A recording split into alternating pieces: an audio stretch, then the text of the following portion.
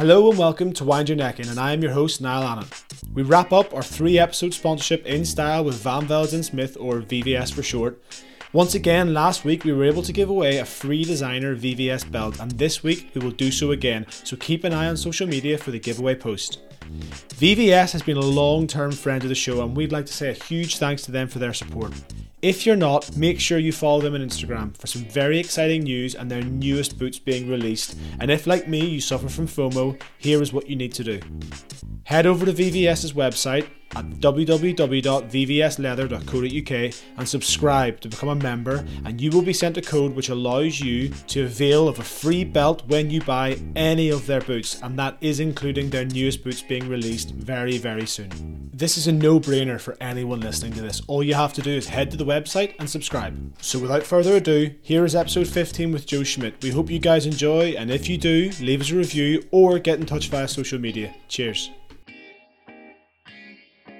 Hello and welcome to Wind Your Neck In, and a pleasure and a privilege for me to welcome the man who guided Leinster for 3 years when they won multiple European Cups and a Pro 12 to go along with it, only to jump into the Irish rugby hot seat for 6 years afterwards, where he helped them win 3 Six Nations and a Grand Slam. It's my pleasure to welcome World Rugby Coach of the Year for 2018 season, Joe Schmidt. Joe, thank you so much for jumping on today. We really appreciate your time. No problem, Niall. I've had a little bit of time in recent months, unfortunately, like a lot of people, but I have started making more and more use of it, I've got to say.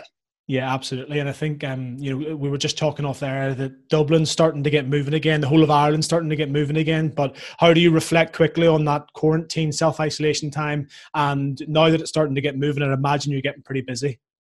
Yeah, I think it was a great time for me, to be honest, because part of why I finished with rugby was to spend more time with the family. And yet, during the last few months, I was supposed to be in Hong Kong, Dubai, Lisbon.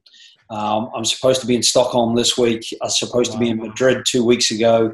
We had a Classic All Blacks game against Spain, all set up. That sold 45,000 tickets. Big game in Madrid.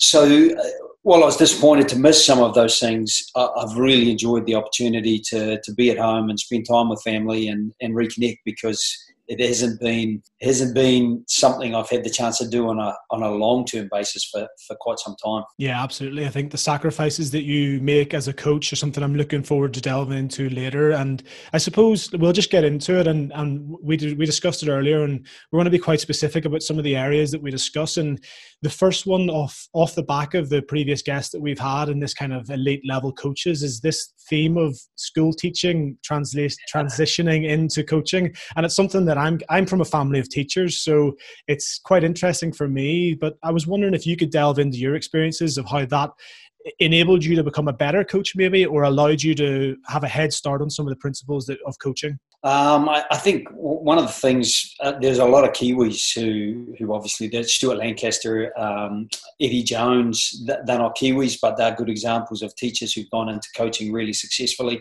But for myself, there was guys like Graham Henry, Dave Rennie, Warren Gatland, Pat Lamb, all teachers, Tom Coventry, who was at London Irish there. So I guess for us, one of the things is that when I first went into teaching, if you were playing first-class rugby, as all of us were at that time, because a lot of those guys I played with Pat and Gats and against them as well, is that you could get full salary while having time off to play the game, because they wanted young men going into teaching. It was kind of I suppose a bonus for us that we could get out and we could still play rugby, still get our salary, even for the days off that we had while we were teaching, because it was a dispensation for any first class sport in New Zealand. So that was part of the attraction, I guess. But really, teaching is about being prepared,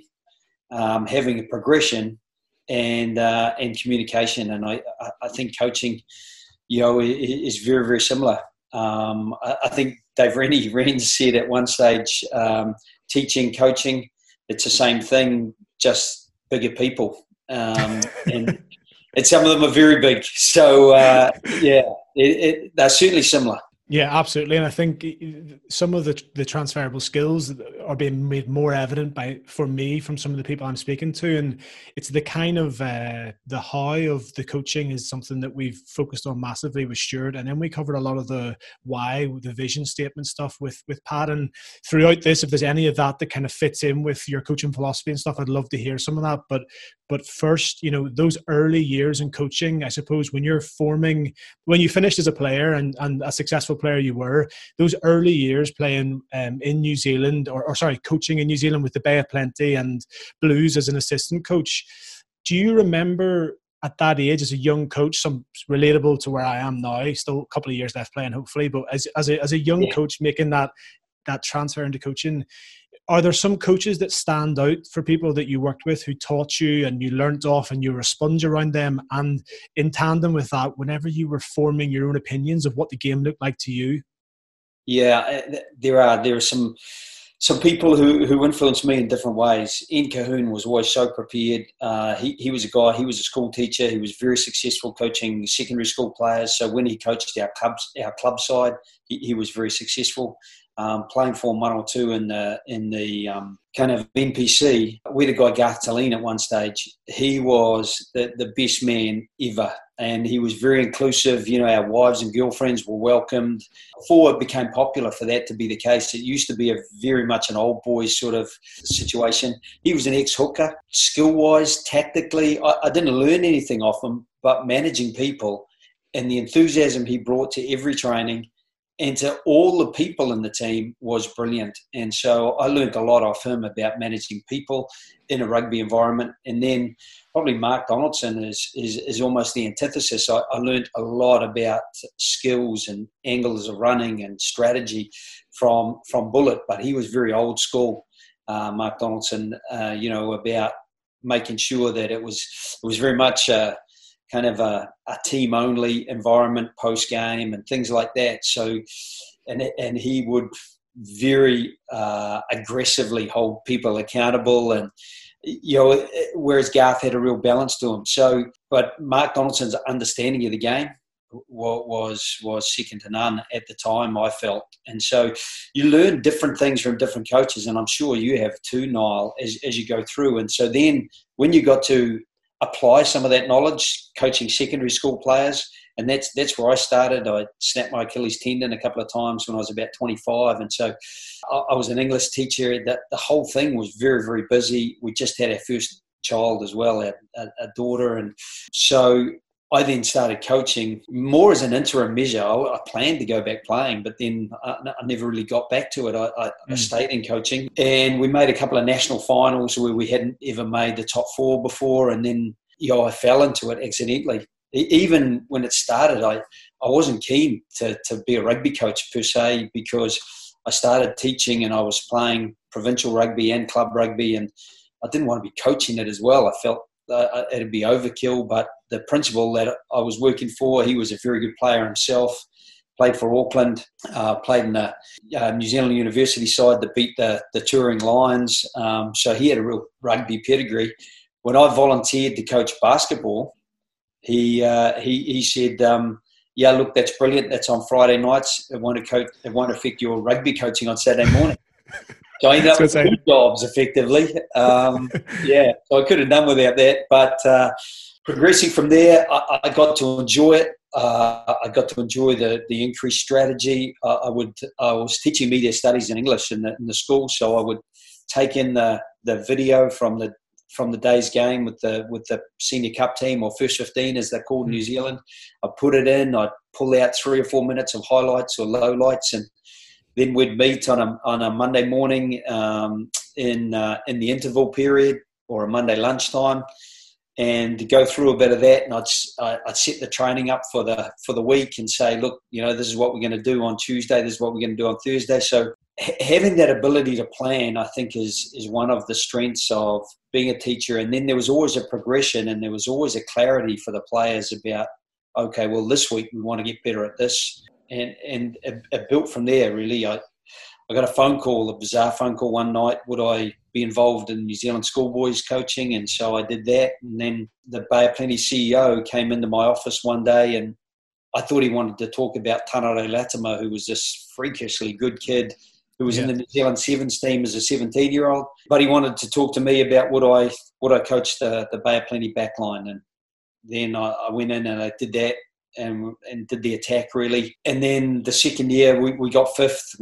They'd finished last 3 years in a row. We managed to get fifth and beat a few big teams like Auckland. That was the first time in 23 years. And their coaching staff were Graham Henry, Grant Fox, a legendary out half, and Wayne Pivac. I was always looking to talk to them after games to get feedback on what we'd done or how they were doing what they were doing. And so I suppose having a growth mindset is really important, as well as having some skills initially, because you're always looking to learn yourself. And, even in these discussions, Niall, I'll always pick up something, that a previous coach has said to you, or you as a current player perceive, and I'll kind of meld that into what I already know about myself or my philosophy or coaching in general and build it in. Yeah, absolutely. I think that asking for feedback is something we touched on previously, and it's really important.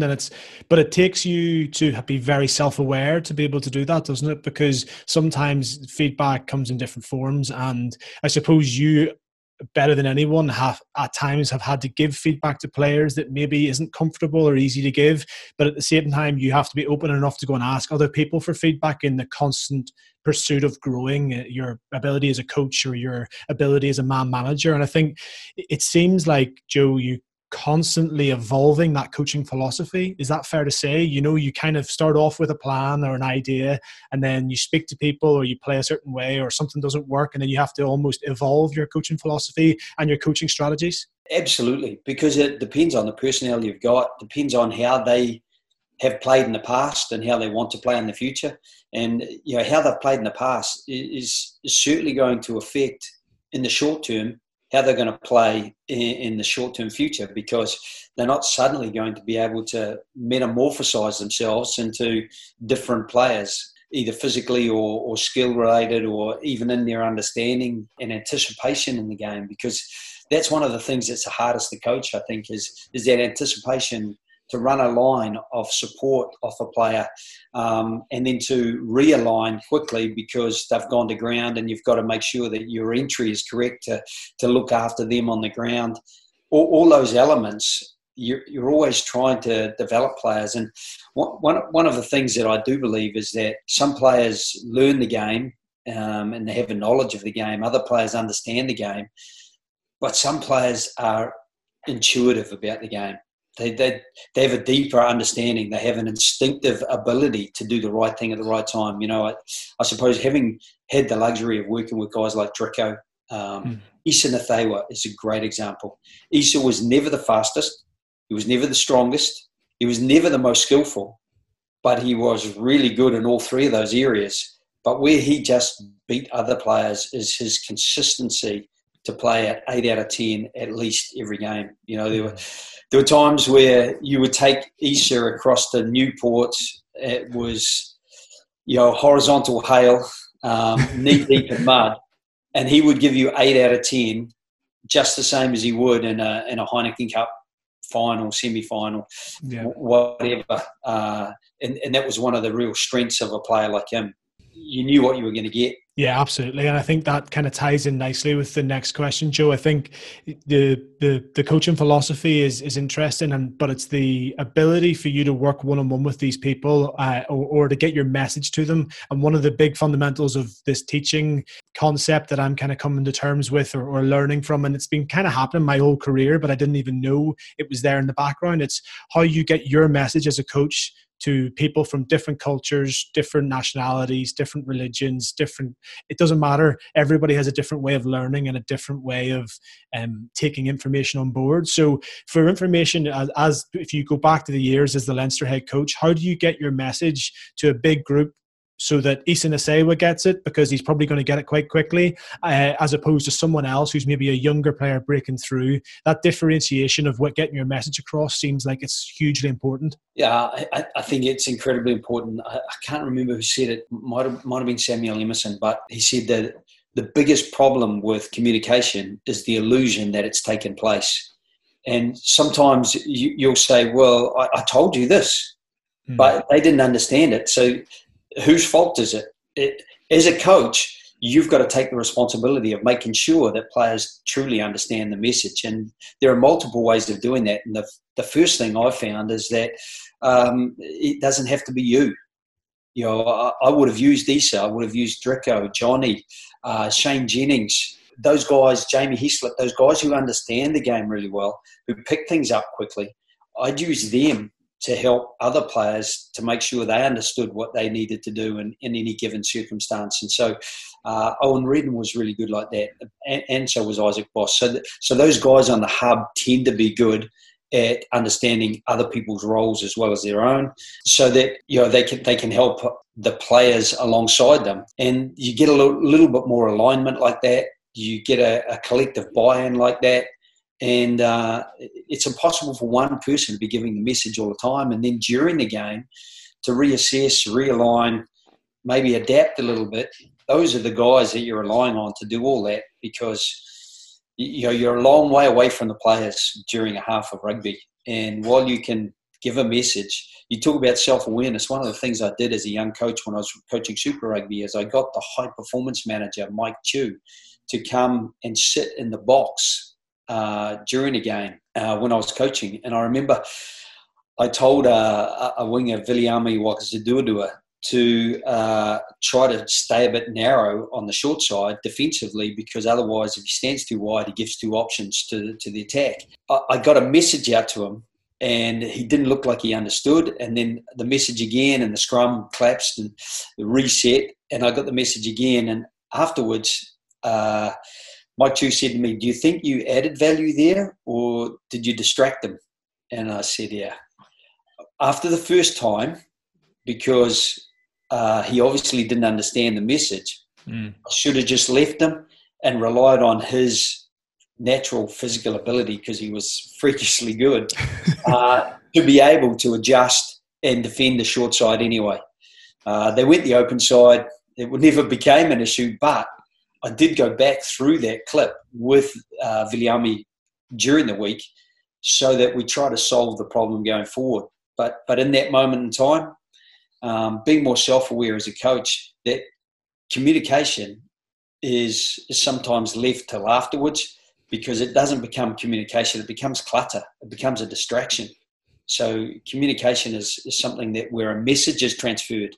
There was no message transferred, only a distraction. Okay, so the self-awareness is something that we're going to continue with, because I think in a rugby environment, as a player, coach, physio, trainer, it doesn't matter what capacity you're in, it's something I think is really important personally. And it allows you the ability to review your own performance. And in your case, we're talking as a coach. So in order for you to drive standards, you've had to have had the ability to review your own performance. And some of the things I know they do in America is they record the meetings of where the coach is giving a message. So that allows you to refer. And this will all be stuff that you're really used to with like the teaching and stuff, but and as the coaching. But have you ever used techniques like that where you're reviewing your ability to get a message to the group, or do you allow the players to give that feedback to you so you can constantly try and improve your performance, which is message giving and the conciseness of what you're trying to say? Yeah, I use the coaching staff. We had a very experienced coaching staff. Simon Easterby was head coach at the Scarlets for 3 years. Andy Farrell, huge coaching experience. Richie Murphy, I worked with for 10 years. And Greg Fink, I worked with for 10 years. So those guys, we would often critique each other and how we presented. So if Simon was presenting on the line out, or Fiki was presenting on scrum, or I was presenting on attack, or kick-off receive, or whatever, same with Faz with the defence, we'd give feedback to each other, and it was great, because there was a nice security with it being within the group, but sometimes outside the group. I used Enda McNulty often, and I would get Enda to watch the players and pick up signals from them and give me feedback about who appeared to be totally engaged and who appeared to be phasing out, and so you try to balance up, maybe pick someone up and make sure they have got the messages. Again, we'd have a play sheet, and one of the things about the play sheet, it would only ever be one sheet. I know teams have playbooks, so we never had a playbook in Leinster or Ireland, because if you didn't know it, you weren't going to learn it from having it written on a piece of paper. So each week we'd say, look, these are the lineouts, these are the plays that we're going to use. So we would have a play sheet for the week. I think in the entire time that I coached Isa Nathaiwa at Leinster, he never once took a play sheet, but he always knew what was going on. And I never once tried to make him take a play sheet, because he was all over it. You know, Johnny would take the play sheet and he'd reorganize it, and I'd see drawings on his and things. And Johnny often would draw up our plays on the sort of flip chart for other players, so that, you know, he knew them inside out, and he could help direct other players. And you would get guys like Jamie Heaslip making sure that the back row knew what each other were meant to be doing. And the one thing I really enjoyed about the Leinster environment is how I felt you could really be progressive, that you had enough time and enough opportunity to work with individuals. The national team is a mad scramble. You get them a week before you play a test match, and then you've got to be organised. So what you become is an organiser more than a coach who develops players. So you try to still develop players as best you can in those very small windows. So, yeah, I always found that really frustrating. Yeah, I think it's something I'm very interested to get to, but I'd like to go back one step before that, Joe, if possible, because your transition from working in your transition from working in France with Vern Cotter at Clermont as an assistant coach, and before that, having been at the Blues as an assistant coach, then you moved to that Leinster job as a head coach for officially the first time in a professional environment. Is that fair? Yeah. Yeah. So I think it'd be interesting to know, because I don't know, but the perception is, and you hear people saying it, that it's easier and more comfortable, probably maybe is a better word to use, to be an assistant coach, because you're not the guy whose head's on the block, so to speak. Can you reflect on that experience of moving and learning through that assistant coach role and then becoming the man at Leinster as the head coach? Yeah, I didn't want to do it. No, I said no twice to Leinster, and at one stage I actually emailed Mick Dawson, but they'd organised for me and my wife Kelly to come over and to meet a few of the players and to have a bit of a look at maybe houses or schools and things. And Mick Dawson, smart man that he is, he said, look, we've got these flights you booked over for the weekend. Why don't you come over for the weekend anyway? So we came over. I met some of the players who really impressed me. And I remember a conversation I had with Leo and Johnny at the time, and spoke to Tricko. And I didn't know if I could do the job even. I was a strategist. I sat in behind helping players maximise their skills, grow their understanding, put the pieces of the jigsaw puzzle together so that it made the pictures that we wanted on the pitch. But I didn't know if I could get all the puzzle pieces to combine. And to do all the other aspects of being a head coach. So I was hesitant, and a big part of the encouragement came from my wife Kelly, when, you know, I think she had more confidence in my ability to do it than I did. But I remember I said to them, you know, what do you expect from me? Because I've never run a big team before, and I'm not sure what you think you need from me. And they said, look, we've seen how Clermont play. We love the way that they play with the width they do and the variations. We'd like to be able to play like that. And I said, well, look, I can try to help you with that. But I said, that's what you want to do. But what happens if other people, you know, in the squad don't want to do that? Johnny piped up and said, don't worry about that. We'll take care of that. And honestly, Niall, they did to a large degree. The driving force wasn't me. The driving force was the key players, the hub that the wheel turned on. I maybe got the GPS in my hands, but I certainly wasn't at the steering wheel. There were times where, you know, inevitably you take the wheel and players need to hear things. And I'll never forget hearing stories about these Monday meetings. I'd love for you to have been in one, Noel, because you would have seen that they were direct sometimes and honest, but they were never, I don't believe, scathing. The one thing that Jono Gibbs and the boys in Ulster that you'd know would maybe talk a little bit about Jono. He was unforgiving of effort errors.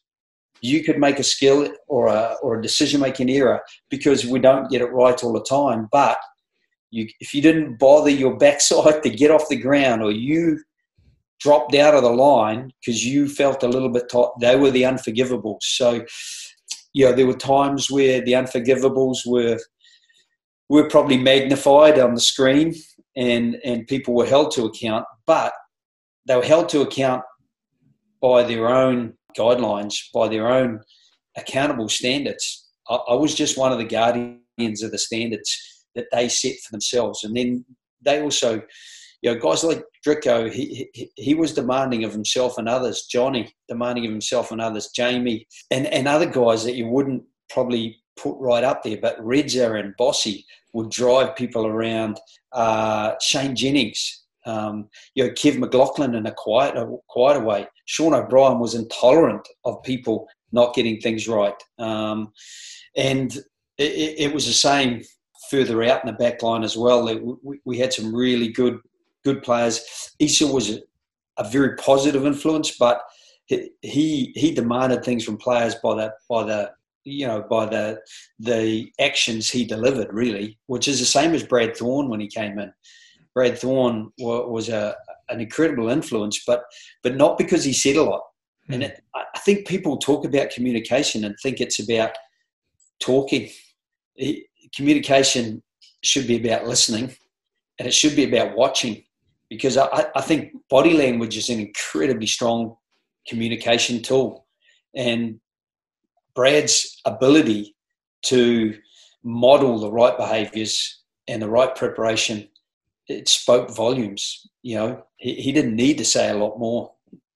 Yeah, I think it's fascinating that you have that insight with some of those guys, and the culture in which, I'm hesitant to use the word culture because it's banded around left, right and centre, but in this case, I think it's fair that the culture and the environment that you had that was created at Leinster through those senior players and yourself facilitating seemed like it was one where people were allowed to just get better, but the non-negotiables were the ones that took no talent, which is something that Pat spoke about previously in the podcast. And I just like to touch on now, I suppose, going from that day-to-day basis where you are working on these players and you're able to see, small incremental growths in their performance on a weekly basis on things that you've helped them with, or things that you might be saying to someone, I need to see more from you, and your breakdown in terms of very specifics of whether you're dropping your height or whatever it is.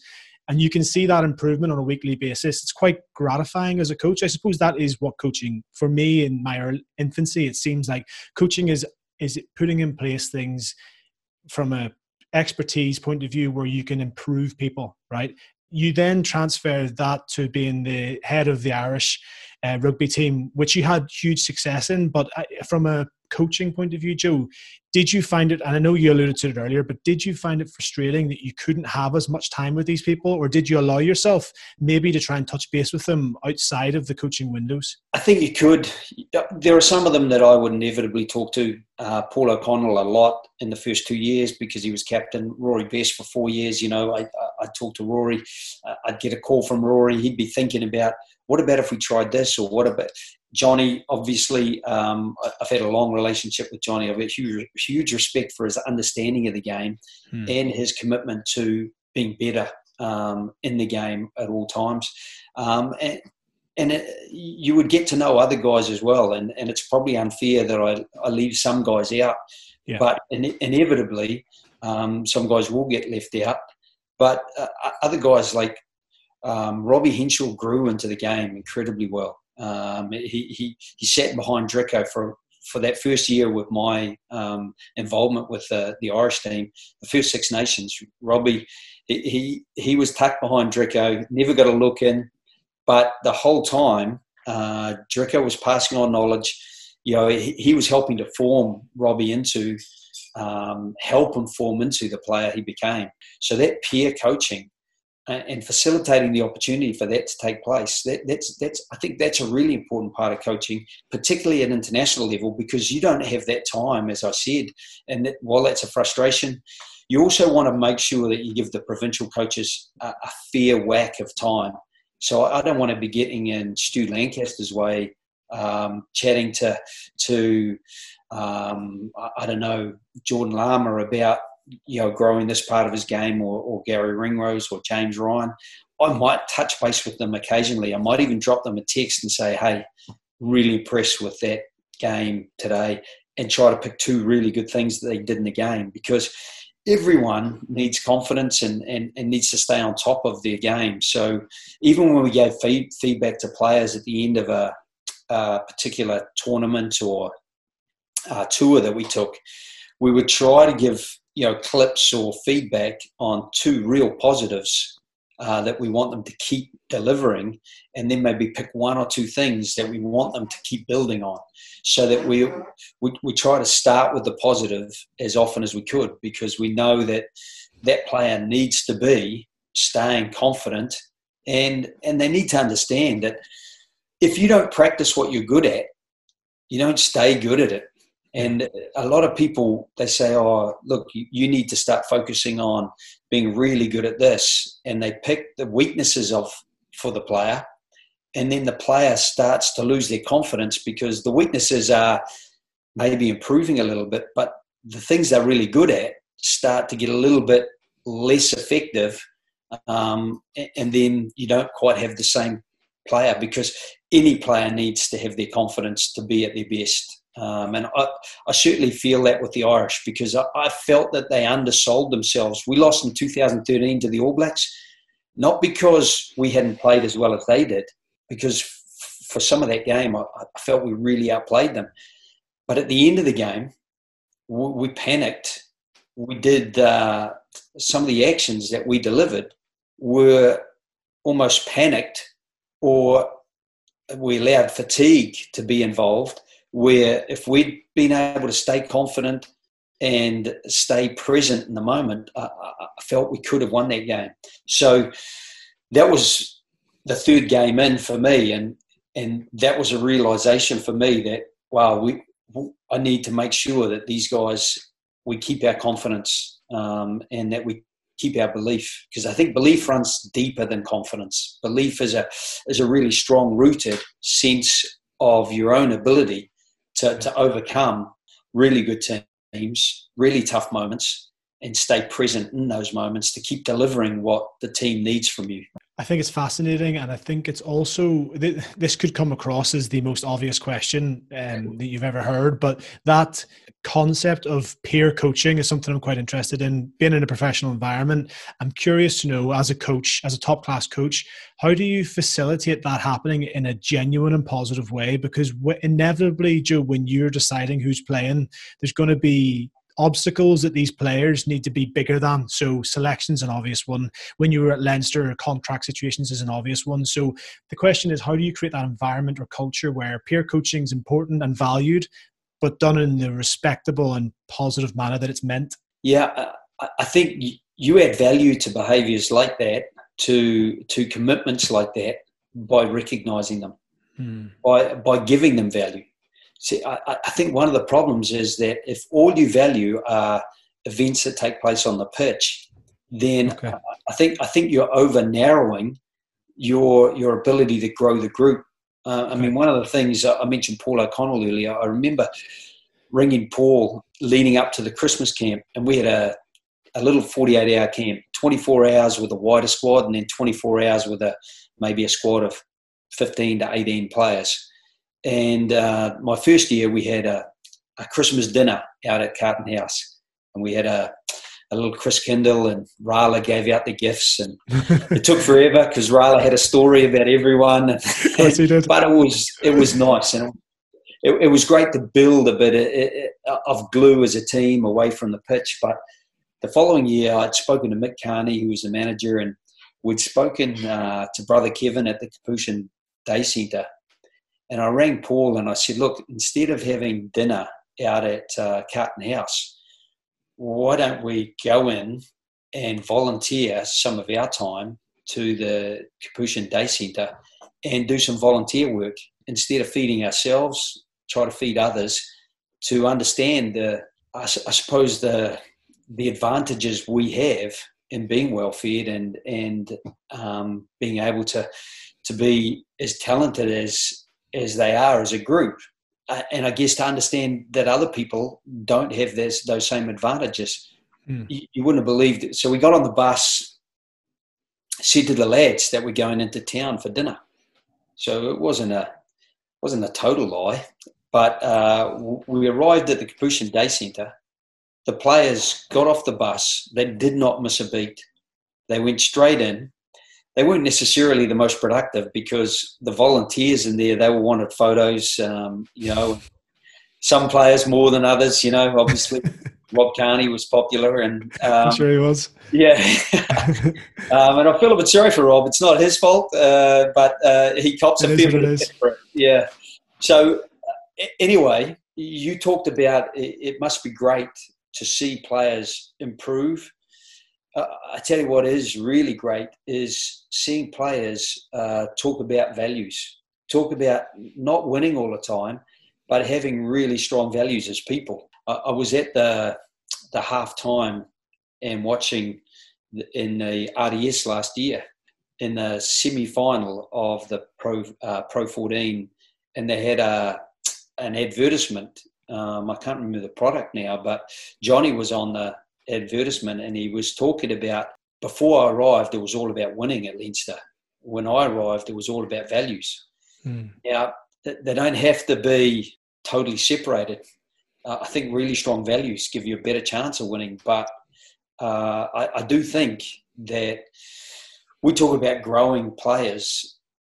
I think if you grow people, you can get that genuine commitment to the team. And coming back to the original question, you can get that genuine peer coaching because people are invested in each other. And I know a lot has been written about Project Aristotle that Google undertook with 180 high-performing teams. And they came up with 5 things because they couldn't get they couldn't calculate an algorithm that gave you, right, this makes a sustainable high-performance team. But they narrowed it down to 2 words in the end: feeling valued. And I think whether you're coaching, whether you're teaching, people don't care how much you know until they know how much you care.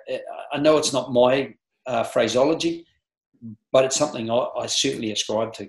It's so interesting that you bring that up because that is exactly the same statement that Pat Lam uses in his coaching philosophy. And I only say that because there's a real trend in terms of how these elite level coaches like yourself are kind of model themselves on how people should feel valued. And I think it's something that I'm quite interested in and quite passionate about. And I wonder, we've talked about the growing of players, and now I'd like to touch on the growing of a team, because when you took over that Irish team, I always felt like we had world-class players, but and Declan obviously went and won that Grand Slam, and we just needed to take that step forward. And there's no arguing that under your tutelage they did, because we ended up the number 1 team in the world and something that every Irish rugby fan's super proud of. I think the question for you sits around, when you took over that job as the Irish rugby head coach, what was your main vision or mission statement, or what did you set yourself in terms of your targets, and how did they change with the success that you had? Yeah, it's a funny question, Noel, because I didn't have any real vision. I didn't have any aspiration. I obviously wanted them to be a winning team. I wanted them to be a happy team, a very connected team. But the first thing that I did is I asked them, and I asked them what other people would say about them. How do you think your opponents, what words or phrases would they use to summarize who you are? And I think the first half dozen they put up were negative. They'd finished 5th in the Six Nations, and I felt sorry for Declan because they had injuries, and we all know how that can derail a team. But they came up with a fair few negatives. And then we talked about okay, well, how would you like to be perceived? Who would you like to be? And in between, and it's not original. I'd first seen it done by an Australian outfit who did a great job of it. But in between how they're perceived and how they'd like to be perceived, we said, well, what are the things that we need to do every day? And I'm a massive, it's paraphrasing Aristotle, but you are what you repeatedly do. Excellence, therefore, is not an act. It is a habit. It's what you deliver every day.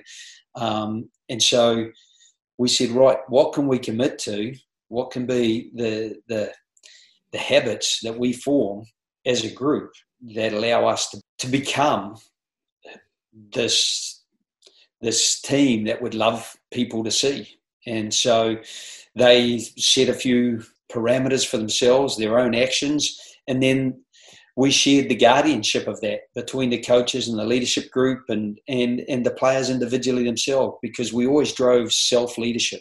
Someone could cheat at home and have a burger, and no one would know really, but they would know.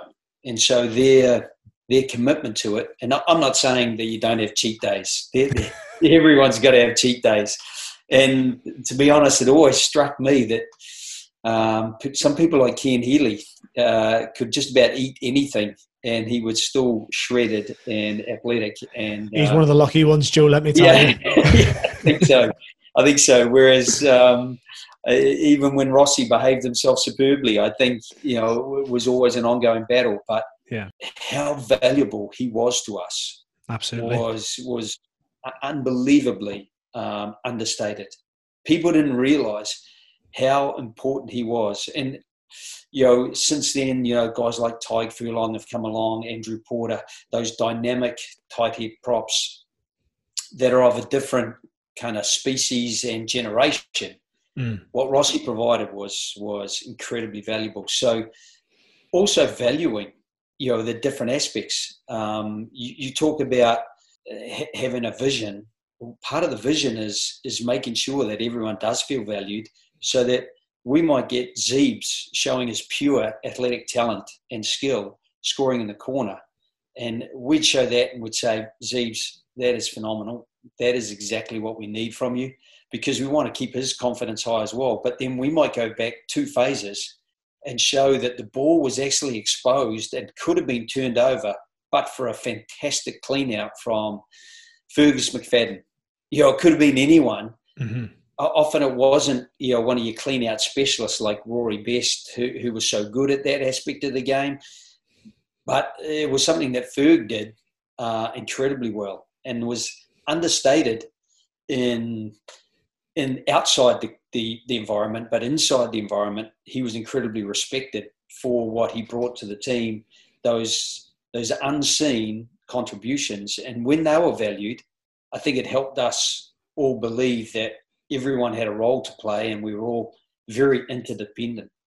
Yeah, I think it's brilliant. I think it's putting a plan in place and allowing no ceiling for what's achievable. And that seems like what you put in place with driving those self-starter players who can drive their own standards. And I think in an effort to round it up, one of the things I'm really interested to talk about with you is the sacrifices that you make as a coach, because as a young aspiring coach, I'm very too well aware of the sacrifices that guys like you and other top performing coaches with their time that they allow for. And I think if you'd allow us to ask that question, what are some of the things that you reflect on that, because I know you've stepped away from coaching for now, and I think that was down to wanting to spend more time with your family, which we discussed earlier. And I know your son Luke was diagnosed with epilepsy, and that's part of the reason that you wanted to be more around your family. One of the reasons that you wanted to be around your family more. But maybe you could just kind of summarize the experiences that you have in sacrificing that family time to do what you do at the top level.